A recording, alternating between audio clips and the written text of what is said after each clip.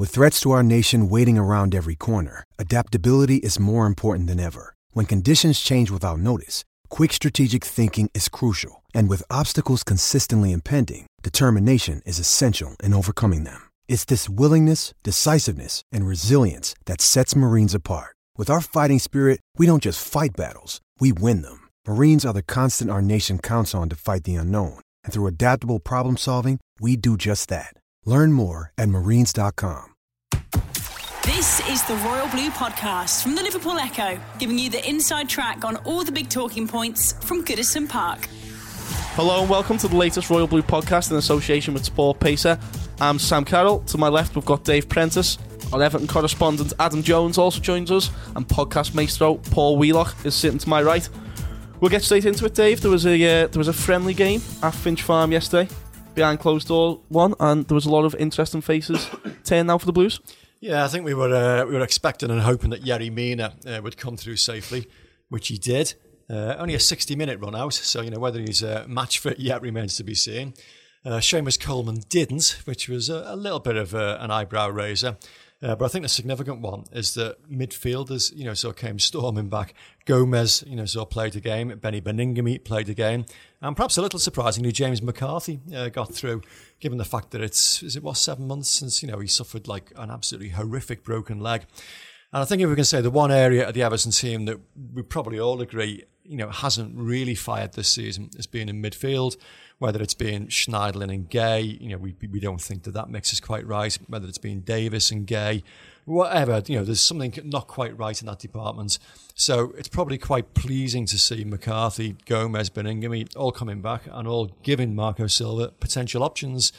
Don't ask me which one I'd choose to throw in there because I don't know just yet. I mean, it's none of them appear to marry with each other particularly well. But I think Gomez is the player that we're all quite eagerly waiting to see. Anybody with Barcelona education will have some degree of sort of quality about him. So options for Marco Silva, which is what we want. And Adam, do you think maybe because of his injury problems that he's had now over the last maybe 18 months, even 2 years?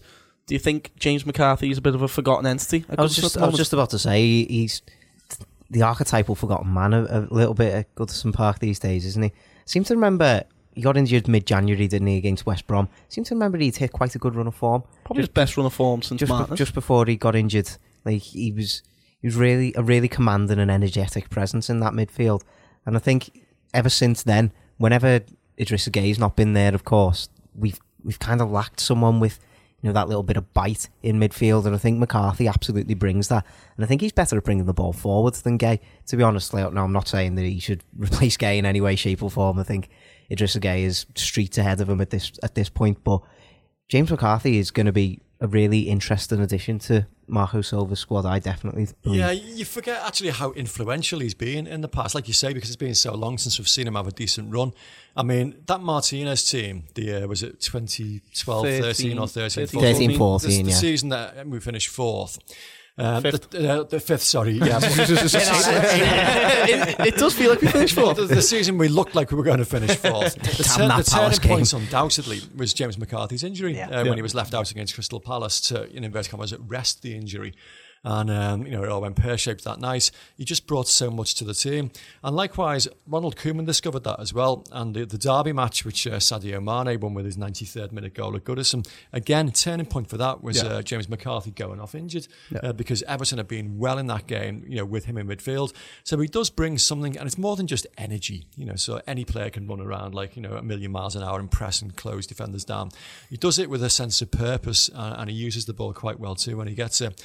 So it'd be interesting to see, whether A, he's the kind of player that Marco Silva fancies, and, so B, whether he does get into that team. Long way to go yet. He's only played 60 minutes of a behind closed doors friendly after best part of 7 months on the sidelines. But, he certainly will play a part before Christmas. And so, so let's, see whether Marco Silva fancies him. Do you think with the price tag and how hard Everton worked to get him, Paul, do you think there's a little bit of pressure on Yerry Mina when he eventually makes that Everton debut? I suppose there will be, given the price tag and given the club he's come from, but in a strange way, the form of Keane and Zouma is probably going to help him a little bit. Probably 2-3 weeks ago we were saying, well, we need Mina in the team right now. At the moment, it's no such a big rush for him, is there really? Because Keane and Zouma have done very well in recent weeks. And why split up that anyway? Even if Mina's fully fit for Palace a week on Sunday, I'd keep him on the bench because the other two lads have done nothing wrong. So, yeah, of course, there's going to be expectancy surrounding him. But to me, this is probably the best time to bed him in easily. And Adam, the one player kind of out of that group that played yesterday, someone you've seen bits of last season, how good a player do you think Benny Beningame can be for Everton, judging on the small bits we've seen of him last season? Well, I mean, I remember watching him a few years ago, back when I was watching the under-18s, and he was in that side, and I think he was streets ahead of anybody who was in that side back then. Obviously, he progressed through to the under-23s, and he played so well there. And I think the first chance we got to see him last season was against Chelsea in that League Cup game, wasn't it, when David Unsworth brought him in. And he was absolutely fantastic in that game. I thought Everton were quite unlucky to not come out of that with at least a draw, maybe even having beat Chelsea at Stamford Bridge that night. But I think Beningame could be a player with a really good future ahead of him. I think the area that he plays in midfield is going to be difficult for him to get a lot of game time, obviously, because we've got Idrissa Gueye who plays that role very, very well. But now that he's getting his face back involved with the squad, he's obviously a young player, which Marco Silva and Marcel Brands have always said that they want to try and promote at Everton. Why can't they try and build on what's already there with Beningame? I think we've seen he's robust in a tackle. He can use the ball well when he's got it. He's got some pace about him, a good strength for his age as well. I think he's got a really good profile set in place there to be a really good Premier League player. So I'm interested to see how well it develops for the rest of the season. He's got a bit of presence about him, hasn't he? He's one of those players that always seems to want the ball. I mean, there's like a whole clutch of sort of younger players at Everton that sort of come in and out of the side. I mean, Tom Davis, I suppose you could say, is in that category at the moment. Kieran Dowell, we've seen bits of this season. And Beningame, when we saw him last season, he's a player that you get the impression, he wants to make an impact on every game. He wants the ball. He's quite happy to have that responsibility. And if you're going to succeed in that area of the pitch, that's a quality you need to have. Obviously, the coaches will know, better than us, whether he's ready just yet to be given any first team exposure. But what we saw of him last season was quite impressive. And then sticking with the young players, anyone who had BT Sport on last night will have seen England under-21s romp to a tight 7-0 victory over Andorra. Adam O'Luckman opened the score, and after some good work from Tom Davis and John Joe Kenny, put the finishing touches to that. Dominic Calvert-Lewin scored 2. Paul, Daves wrote today that it's a sign from Calvert-Lewin almost to the manager to, Richarlison played up front the other week, but still a very real presence in this Everton team, isn't he? In this Everton squad. And you'd probably say more so than Tosin and Niasse this season that he's probably been, outside of Richarlison, obviously on Saturday at Leicester, Everton's best forward. Even though he didn't play well in the game against Fulham, was he? Still won the penalty that Sigurdsson missed. He's got 3 goals, more than any other natural centre forward we've got at the moment. And I think we were speaking on Monday's Royal Blue, weren't they? I think there's a player there with Calvert-Lewin. I don't know whether he's ready as Everton's first choice centre forward, but he's someone I really like to persist with. I'd have no problem with him being Everton's third choice centre forward. Maybe a loan spell will help him out if he's not getting enough games in the second half of the season, but I think there's something there with him. I think he was thrown into the deep end and he's never let us down, and he seems to be doing well for England as well. There's definitely something there. I know, was it start of last season, I think, when he made, was it right wing back that Ronald Koeman tossed him in against Stoke? Oh, God. And then he eventually ended up, putting the cross in for Rooney. And I think I likened him to a young Graham Sharp. Now, don't get this the wrong way, because Sharp, he's an absolute legend, scored second amount of goals in the club's history. But in his early days, Sharpie was very raw. He needed confidence, he needed a few edges to his game, and you get the impression that Calvert-Lewin, I don't think he'll ever be as good a player as Graham Sharp was, but he does need a few other things to his game, but he does have something. He has got a bit of pace, he's a decent finisher. And the point I was making about that piece from last night, food for thought for Marco Silva, did you see his penalty? It was like 2 steps, absolute top corner, exocet. What's the only game he's not been in the squad all season? Southampton in the Carabao Cup. I And can't we went to think a what you're penalty getting at. shootout. What are you getting And, we needed somebody that could, convert penalties with that degree of ruthlessness. But I just thought that, well, if he is in the squad in the future... Specialist penalty taker, Well, TCL? Thomas Gravison actually came off the bench once to take one, purely in a penalty shootout. So, sometimes, you do need people like that. I mean, obviously Sigurdsson missed his last one, but Tosin and Baines have both scored penalties in the shootout recently, both very, very good from 12 yards. But they might not be in the first team, so throughout the season. We don't know yet. If Calvert-Lewin is there or thereabouts, it's another string to his bow. But you're not going to select a player just because he can take penalties. Although I did suggest to Walter Smith a long, long time ago when David Unsworth went down to West Ham and we, I think, did we win 2-1 or drew 2-2? It was a vital game. We were actually struggling down the bottom end of the Premier League and Unzi was getting near the end of his contract.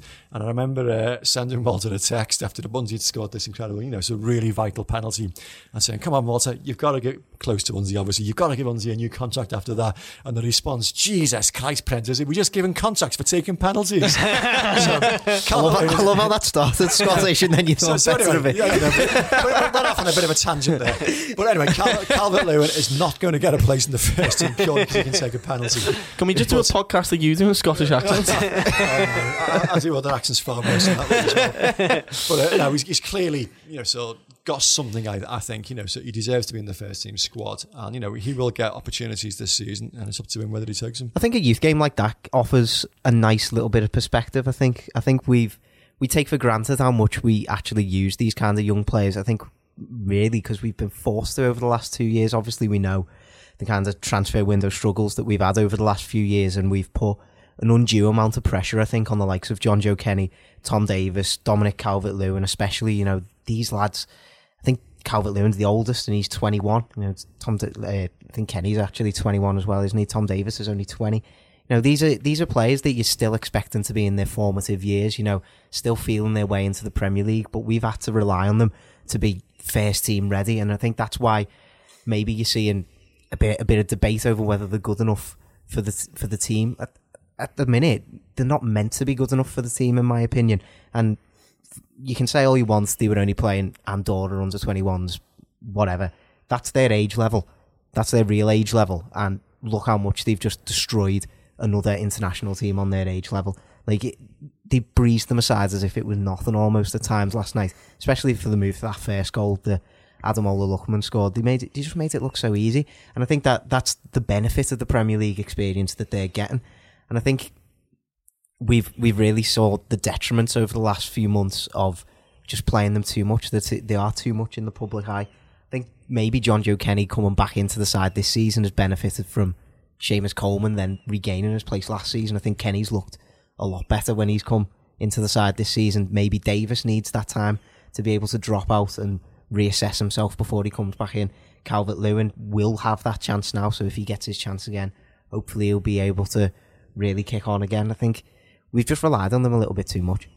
It's a great point because, just what you were saying there, not that England have done Everton too many favours over the years, but there's probably not too many Premier League sides could say that they had 4 regular first teamers in an under 21 set up, really. And I think you're spot on, Adam, really, because they might not be ready just yet, but what's happened over these last 2 years will be invaluable for them, and hopefully it'll be invaluable for Everton. And if it's not at Everton, I'm pretty sure it'll help them in the careers that they go on to have, even if it's at another club. Well, actually, they've just got to learn from it the right way, I think. That's the only issue. Yeah, the one thing that stood out for me last night, as well as Calvert-Lewin's penalty taking prowess, was Tom Davis's stature in the game. You can tell he's benefited, from playing first team football, from captaining Everton Football Club. He looked like a midfield general last night. All right, it's Andorra under 21s, but they're still an international team. And but he did, he actually did stand out. And a number of the goals he was heavily involved in. He played a lovely little ball through for the one that Nelson, flicked through with his heel. He played the ball across the box for the one that Solanke eventually scored from. He was in and around, and he had a degree of authority about him, and that clearly comes, from the experience he's had this season. And I know, he can divide opinion among some fans, but he's a young footballer who's going in the right direction. He's not stalled. He's not going backwards. He is still progressing as a footballer, which is good for Everton. Yeah, I think if you're going to be 2021, you need to be absolutely exceptional. If you're going to be, a regular first team and you're blowing teams away every week. And I think whilst we've all been excited about Davis and Calvert-Lewin and Kenny, they're probably not that exceptional world-class level. But that's not to say that they can't be amazingly good players for Everton in the future. We've just got to let them develop in the right way. And I think hopefully games like this is just going to be a massive confidence booster to them. And it's amazing sometimes, how things can change so quickly. I'm thinking back of, when Jack Rodwell and Dan Gosling both came through at the same time. Yeah. And, Rodwell looked like an absolute star in the making for a long time. So much so that Man City spent, an awful lot of money on him, and then his career just disintegrated. So, things can change very, very quickly. So, Davis is certainly moving in the right direction at the moment. Mm-hmm. And just to quickly draw a line on the under-23s or under-21s, 3 players we spoke a lot about there, Kenny, Davis and Calvert-Lewin. Paul, do you think Lookman's been a little bit unlucky this season in terms of Walcott, Richarlison and Bernard all playing really well? Do you think he would have got, in other Everton sides down the years, he probably would have been getting a chance, or do you think he's still got, in what he's shown in Royal Blue, do you think he's still got a little bit more work to go? No, I know he had a really good spell on loan in Germany with Leipzig, but what he'd done previously for Everton, and probably his few performances in pre-season didn't do enough to me to suggest that he should have started the season. And given the impact that Richarlison's made, and I know Walcott's been a bit flaky in the last couple of games, but I still think he's had a decent start to the season. I think he's got work to do, and I think, you know what, if there wasn't all that speculation about him in the summer, he'd be in a pretty good position right now, wouldn't he? Coming off the bench in the Premier League, he's only been came 18 months ago from Charlton. He's in a good position. It's just that he's had his head turned by Leipzig, and maybe he thinks he should be playing, but from my view, he shouldn't. Not at this moment in time, anyway. Still a little bit more work for Lookman, Adam? Yeah, I think so. I think maybe we're looking at his loan move in Leipzig with a bit of rose-tinted glasses. I think, especially February, March time, I seem to remember him struggling to get into the side. I think an injury to Emil Forsberg eventually let him get back into their side. Obviously, he couldn't play Europa League games for them, so it was only Bundesliga games that he could play. Still incredible to think Everton were in the Europa League last season. That seems like a terrible nightmare, doesn't it? It's a long time ago, wasn't it? But yeah, I think he bagged a couple of goals for them. Obviously, bagged a couple last game of the season as well. And he's probably looking at the likes of Jadon Sancho, who's absolutely ripping it up in the Bundesliga at the minute, despite only coming off the bench for most games for Dortmund this season. I think he's the best assist maker so far in all of Europe's top 5 leagues. That's absolutely incredible. And to be honest, if I'm looking at it in Ademola Lookman's shoes, I'm probably looking at Sancho and going, God, I wish I could be going out there and doing that. But the problem is, obviously there was that speculation, and we don't know what's gone on behind the scenes. But he's just not got his chance in the squad this season. I personally think he played quite well against Southampton, and I think that he should try and use that as some sort of energy for him for the next few weeks. Just get yourself onto that bench. If Everton need you, get on that pitch and put your heart and soul in. And who knows, he could easily still fight his way into the team. From the little flashes that we've seen of him, there's a really quality player in there. I'm thinking especially of the Derby game at Anfield in the FA Cup. Yeah. He came on and changed that game for Everton essentially.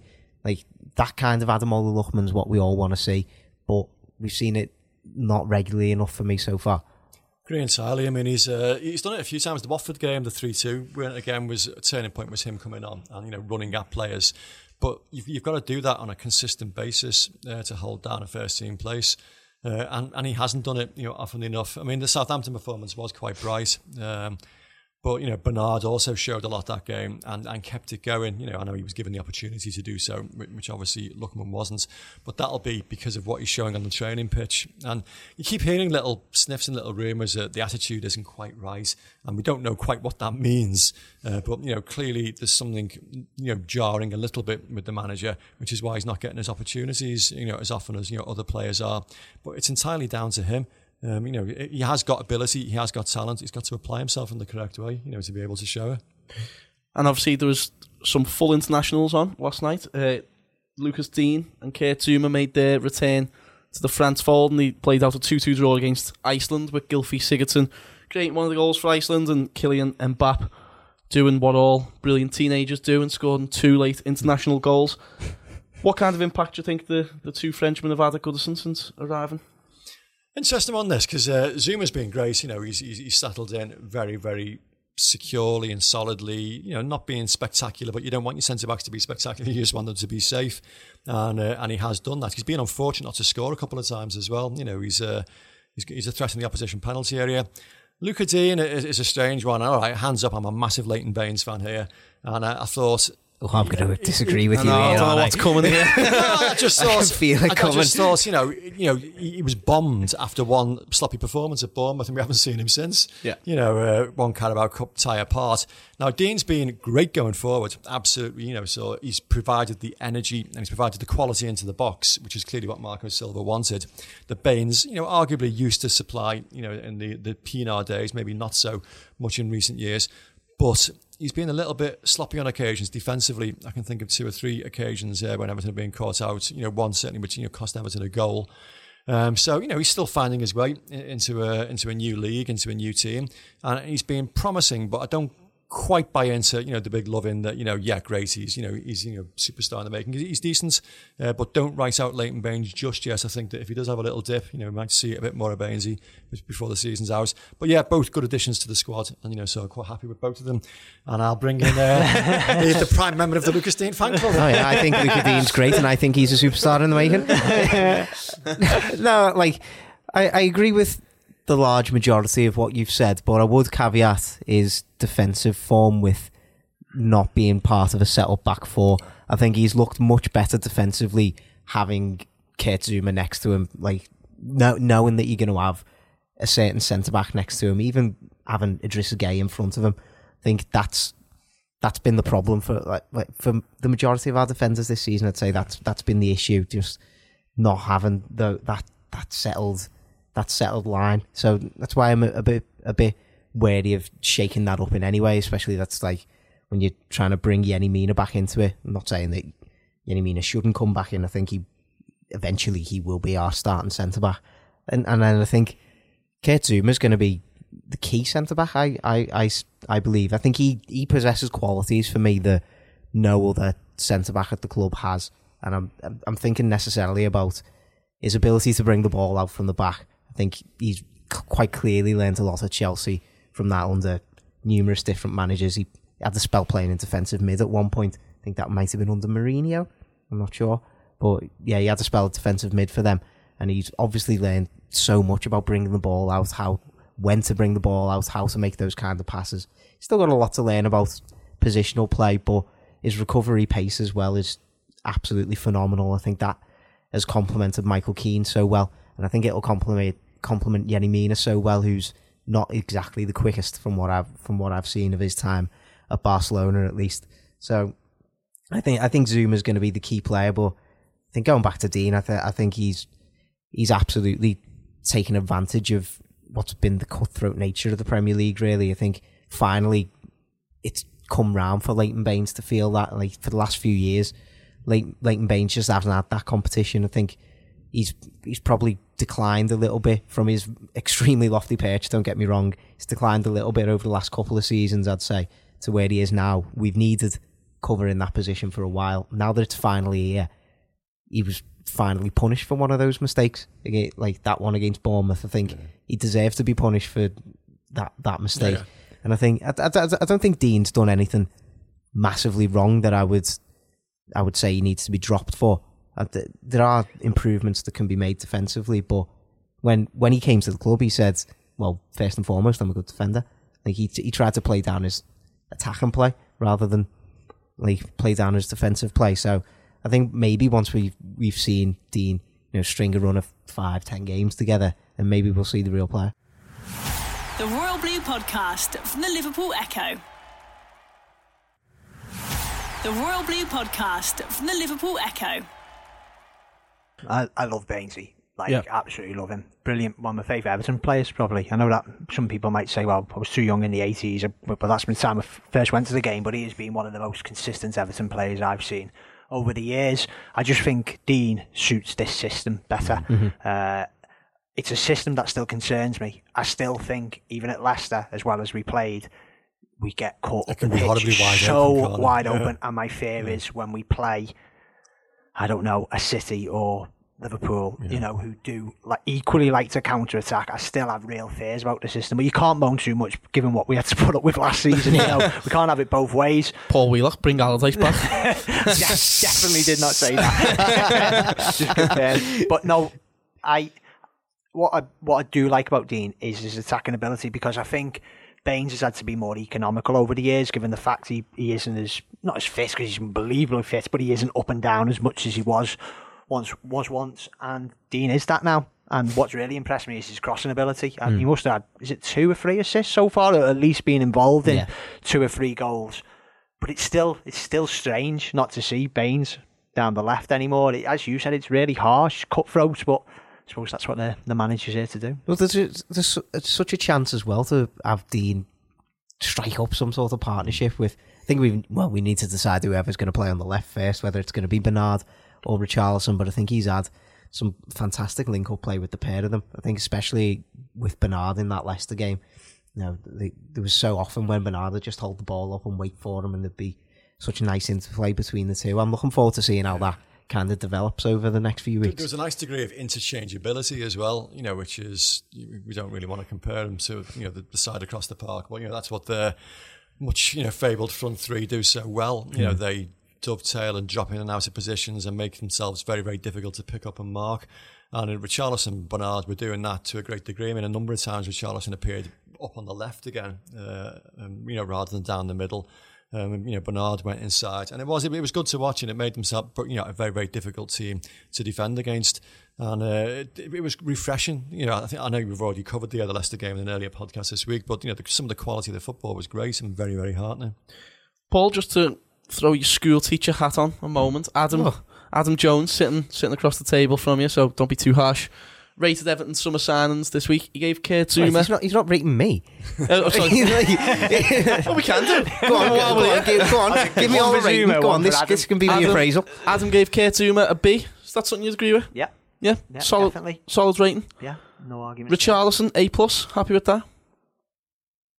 Yeah, I think you would give him an A. Yeah, I think this is going to be quite easy. The only thing that I caveated the Richarlison thing was he did get sent off against Bournemouth for that and the penalty, the little bit of ill discipline, and the penalty. A penalty's a penalty. Like if you're gonna do that run up, you got to score. The run up made me laugh. If I'm honest, I've now got up to the point where the run up is making me laugh. No, but he has. All joking aside, he's become our key man, hasn't he? Yeah, I think he's essentially been our best player this season. So, something me and Adam were talking about earlier is that 2 Premier League runs on the spin now.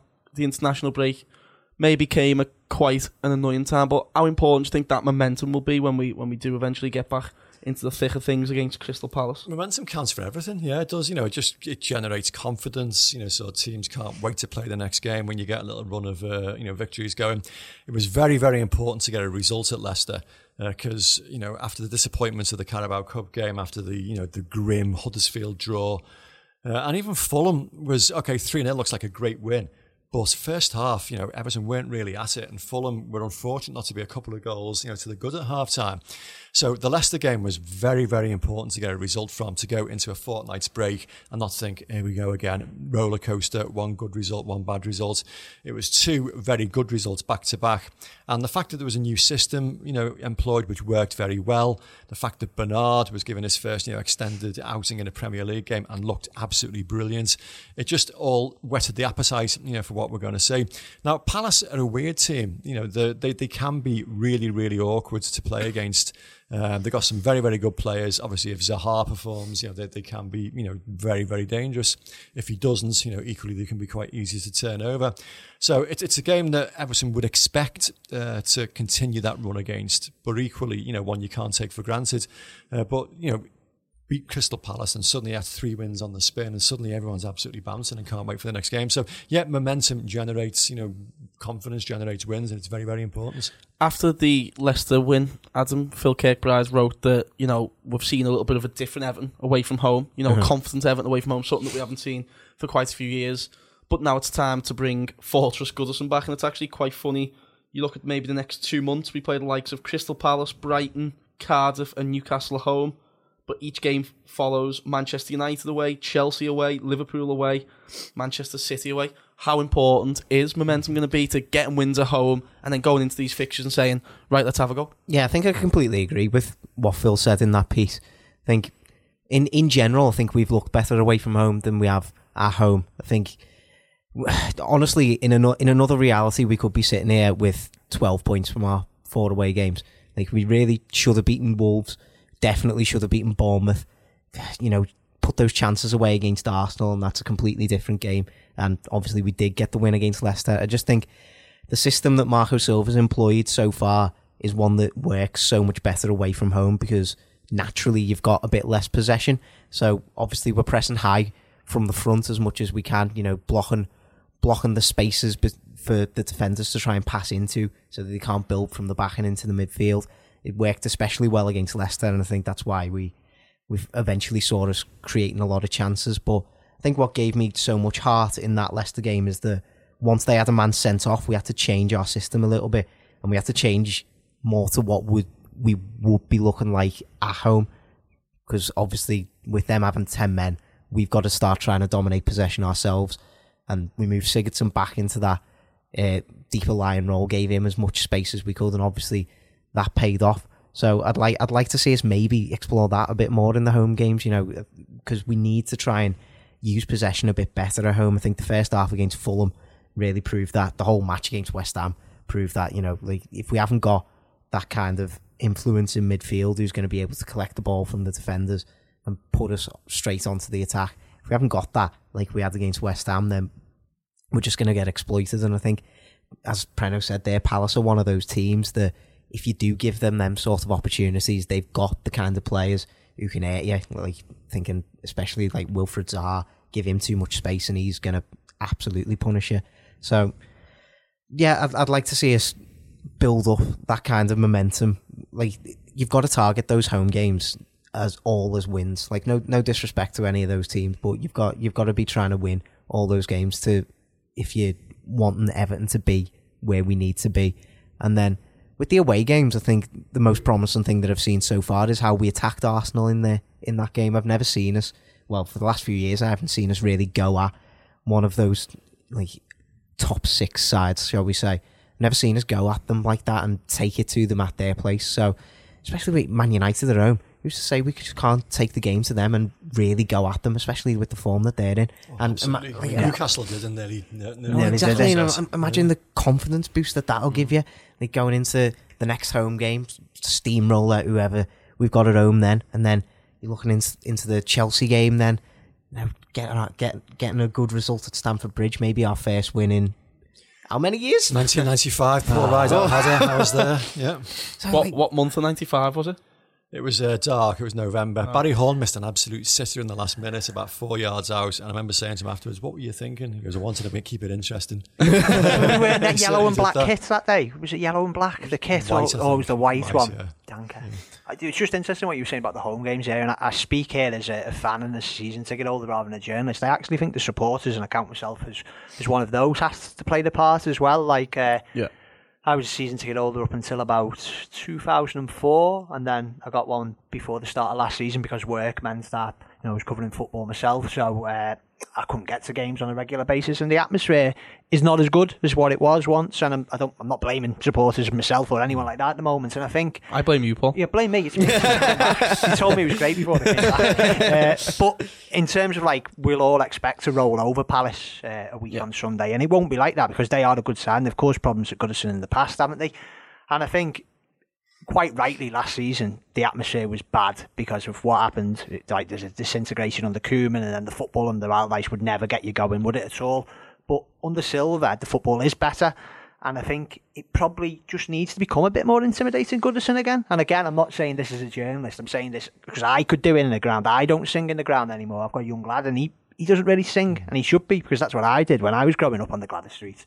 And I just think maybe if we're going to make the most of these home games, it's up to the team, but I just wonder if the atmosphere could improve a little bit. I would have to say the away support this season, like, I haven't been to every away game this season. They've been absolutely phenomenal in every match. Like, absolutely drowned out the Emirates I think, can I just say, I don't think it's just Everton, by the way. I think it's like a cultural change. I think, Liverpool friends of mine, I know they've got the European nights and things like that, but supposedly against City, the atmosphere wasn't that great. I think it's just something's changed. I don't know, maybe home games, maybe where the atmosphere is, the away games now. Yeah, it's hard to put your finger on. Like, obviously, you've mentioned their performances really didn't help last season, so maybe it's just some sort of hangover off the back of that. Like, that's what I'm hoping anyway. And hopefully if we can bring, that kind of energetic style of football back to Goodison. Like, I don't think we've really seen it that much. I don't know whether there's a bit of added pressure maybe playing at home, like under these fans who deserve better, like not just expect it, deserve better. Like, there is going to be some sort of added pressure for both the manager and the team. So maybe once they've got over that stumbling block, we'll be able to see us, getting back to beating teams 3 and 4-0 every week. It's a good talking point, the atmosphere, because it's always been said in the past, is it the fans' responsibility to get the team going, or is it the team's responsibility to get the fans going? Two-way street, and really, isn't it? And normally when you've got an attainable target within sight, either you're fighting against relegation or you're going for a European place, that gives everybody something to cling on to and something to get excited about. And at the moment, we're in a position where we're absolutely slap bang in the middle of the table. There isn't any definable target to cheer about. So it is basically what you're witnessing on the pitch, and you need a good start. You need someone to go close early doors. You need someone to throw in a real meaty challenge early on just to get that crowd whipped up. Phil Neville and Ronaldo style. Well, exactly, yeah, and it does. It makes a difference. That, wasn't it? Neville Southall always used to say that. He used to, if things were struggling, he would tell somebody, so come on, throw a real, meaty tackle in, just get the crowd on our side again. And so it is, it will need someone to do something early on against Crystal Palace to try and get that, ferment going, get the crowd going. But it's interesting, because, you don't know who has the responsibility. Is it the players? Is it the team? Or are we all in it together? It's weird. And just while we're on the point, Dave, what is the best atmosphere you've ever experienced yourself at Goodison? Oh, 100%. Everyone always says Bayern Munich, and it was absolutely incredible. I remember when Dieter Hoeneß, went down the far end, and Neville Southall coming out, and I had absolute confidence he was going to save it because he was so good, and he did save it. Ludwig Kogel, he'd gone through, and he saved it, but the ball spanned loose, and it spanned to Hoeneß, who rolled it in, and there was utter silence in the ground. And then suddenly, like, this roar of defiance straight afterwards. And it was an amazing atmosphere, but I don't think it was, the best. The best for me was Wimbledon. It was just absolute, it was primeval. Bedlam, wasn't it? And there was only 32,000 in there because the parking was empty. And you could see people hanging from the trees in the park and trying to watch him. All week we'd been acting like councillors. People have been ringing the office basically saying, we're not going down, are we? And it was, people were so terrified that Everton were going to get relegated. And then, to be 2 down and then to suddenly turn it round. I just can't actually describe the atmosphere. It was absolutely primeval that day. And the final whistle, when the whistle went, and even then I still wasn't sure Everton was safe. I was doing a Footy Echo runner that day. And the crowds were on the pitch, like celebrating, doing cartwheels. And I'm thinking, well, hang on, no one knew what the results still needed to go in our favour. And we'd lost sight of the fact that Sheffield United at Chelsea, because they were winning a couple of goals up, and everyone thought, they're safe. Chelsea came back to win 3-2. I remember Phil McNulty was sat to me right. I said, what's going on? Why is everyone celebrating? And he just started screaming, Chelsea have won, so we're safe. So, that was all going on. I was able to start screaming down the phone to the copy taker. You can see John Fashanu on the pitch trying to get the Wimbledon players off the pitch and down the tunnel to safety, because they genuinely thought they were going to get, badly hurt that day. The team must have been torched the night before. Because the fans were so up for him. That was just amazing. I'd never like to go through it again because it was just so fraught and so horrible. But as atmospheres go, that'll never be beaten. That would Bayern Munich. She was down the spines thinking about that. I was there. I was up at Gladys Street that day, and there was a fella who must have been pushing 90, and I just thought it was an achievement to us staying up, and an achievement to him coming through that game, to be honest. Because we went through the ring of emotions, and it's just that could be a pod on its own, couldn't it? Oh, definitely. Goodison. That day was crazy. And Adam, for people more of our generation, if people of our generation don't say that Fiorentina game, then I'm not sure. Chelsea in the FA Cup as well, the Lukaku one. or the Duncan Ferguson diving header against Manchester United. All three of them were very similar atmospheres, and all would definitely be in the top 10. That Fiorentina game, like, I don't think I've ever celebrated a goal as much as that Arteta goal. And I remember, like, as a wee lad in the upper Bullens, I saw him lining up the shot, and I was thinking to myself, don't shoot. And then he buried it in the bottom corner, and I was there with my cousin, and both of us, I think we ended up about 5 rows in front of where we were actually sat. We just absolutely legged it down the aisle, just going absolutely mental. The atmosphere around those days, that's why Moyes does. I know it's not like a done thing to say now. I was talking to someone about this the other day. I've got a lot of time for David Moyes personally as an Everton fan, and you know, I know when you saying the Echo quite a bit. Greg says it, Greg O'Keefe, formerly obviously the Echo. It's a bear pit, and around that time of Moyes, it wasn't it? I remember when I used to go back and it'd be in the Gladys Street, and it was so intimidating. Like, that Fiorentina match was just unbelievable. And it's like you were talking about Munich before, and it's just like all memories flooding back because my dad was obviously there that night, and you know, remember that BBC video growing up, like the Everton history, and like it was always on in our house, obviously video showing my age here now as well, and it was like you sucked the ball into the back of the net. Ratcliffe said it, and I think around that time as well, Everton was like that again under Moyes. Like, and that's what I'm comparing it to, because that's when I went sporadically, and I just think it's just not had that again since. There's one mad one as well that very, very old fans, you know, so even of my vintage, talk about. The official attendance on the night was 49,000, and there were considerably more in the game in the ground because they played Southampton in an FA Cup 5th round replay, and it had gone to extra time. And you know what they do? They open the gates 10 minutes in the end, days of terraces rather than seats, to let the early departures, you know, so exit the ground. All the urchins outside came flooding in, you know, so opportunities to see extra time. It's going to be extra half an hour of football.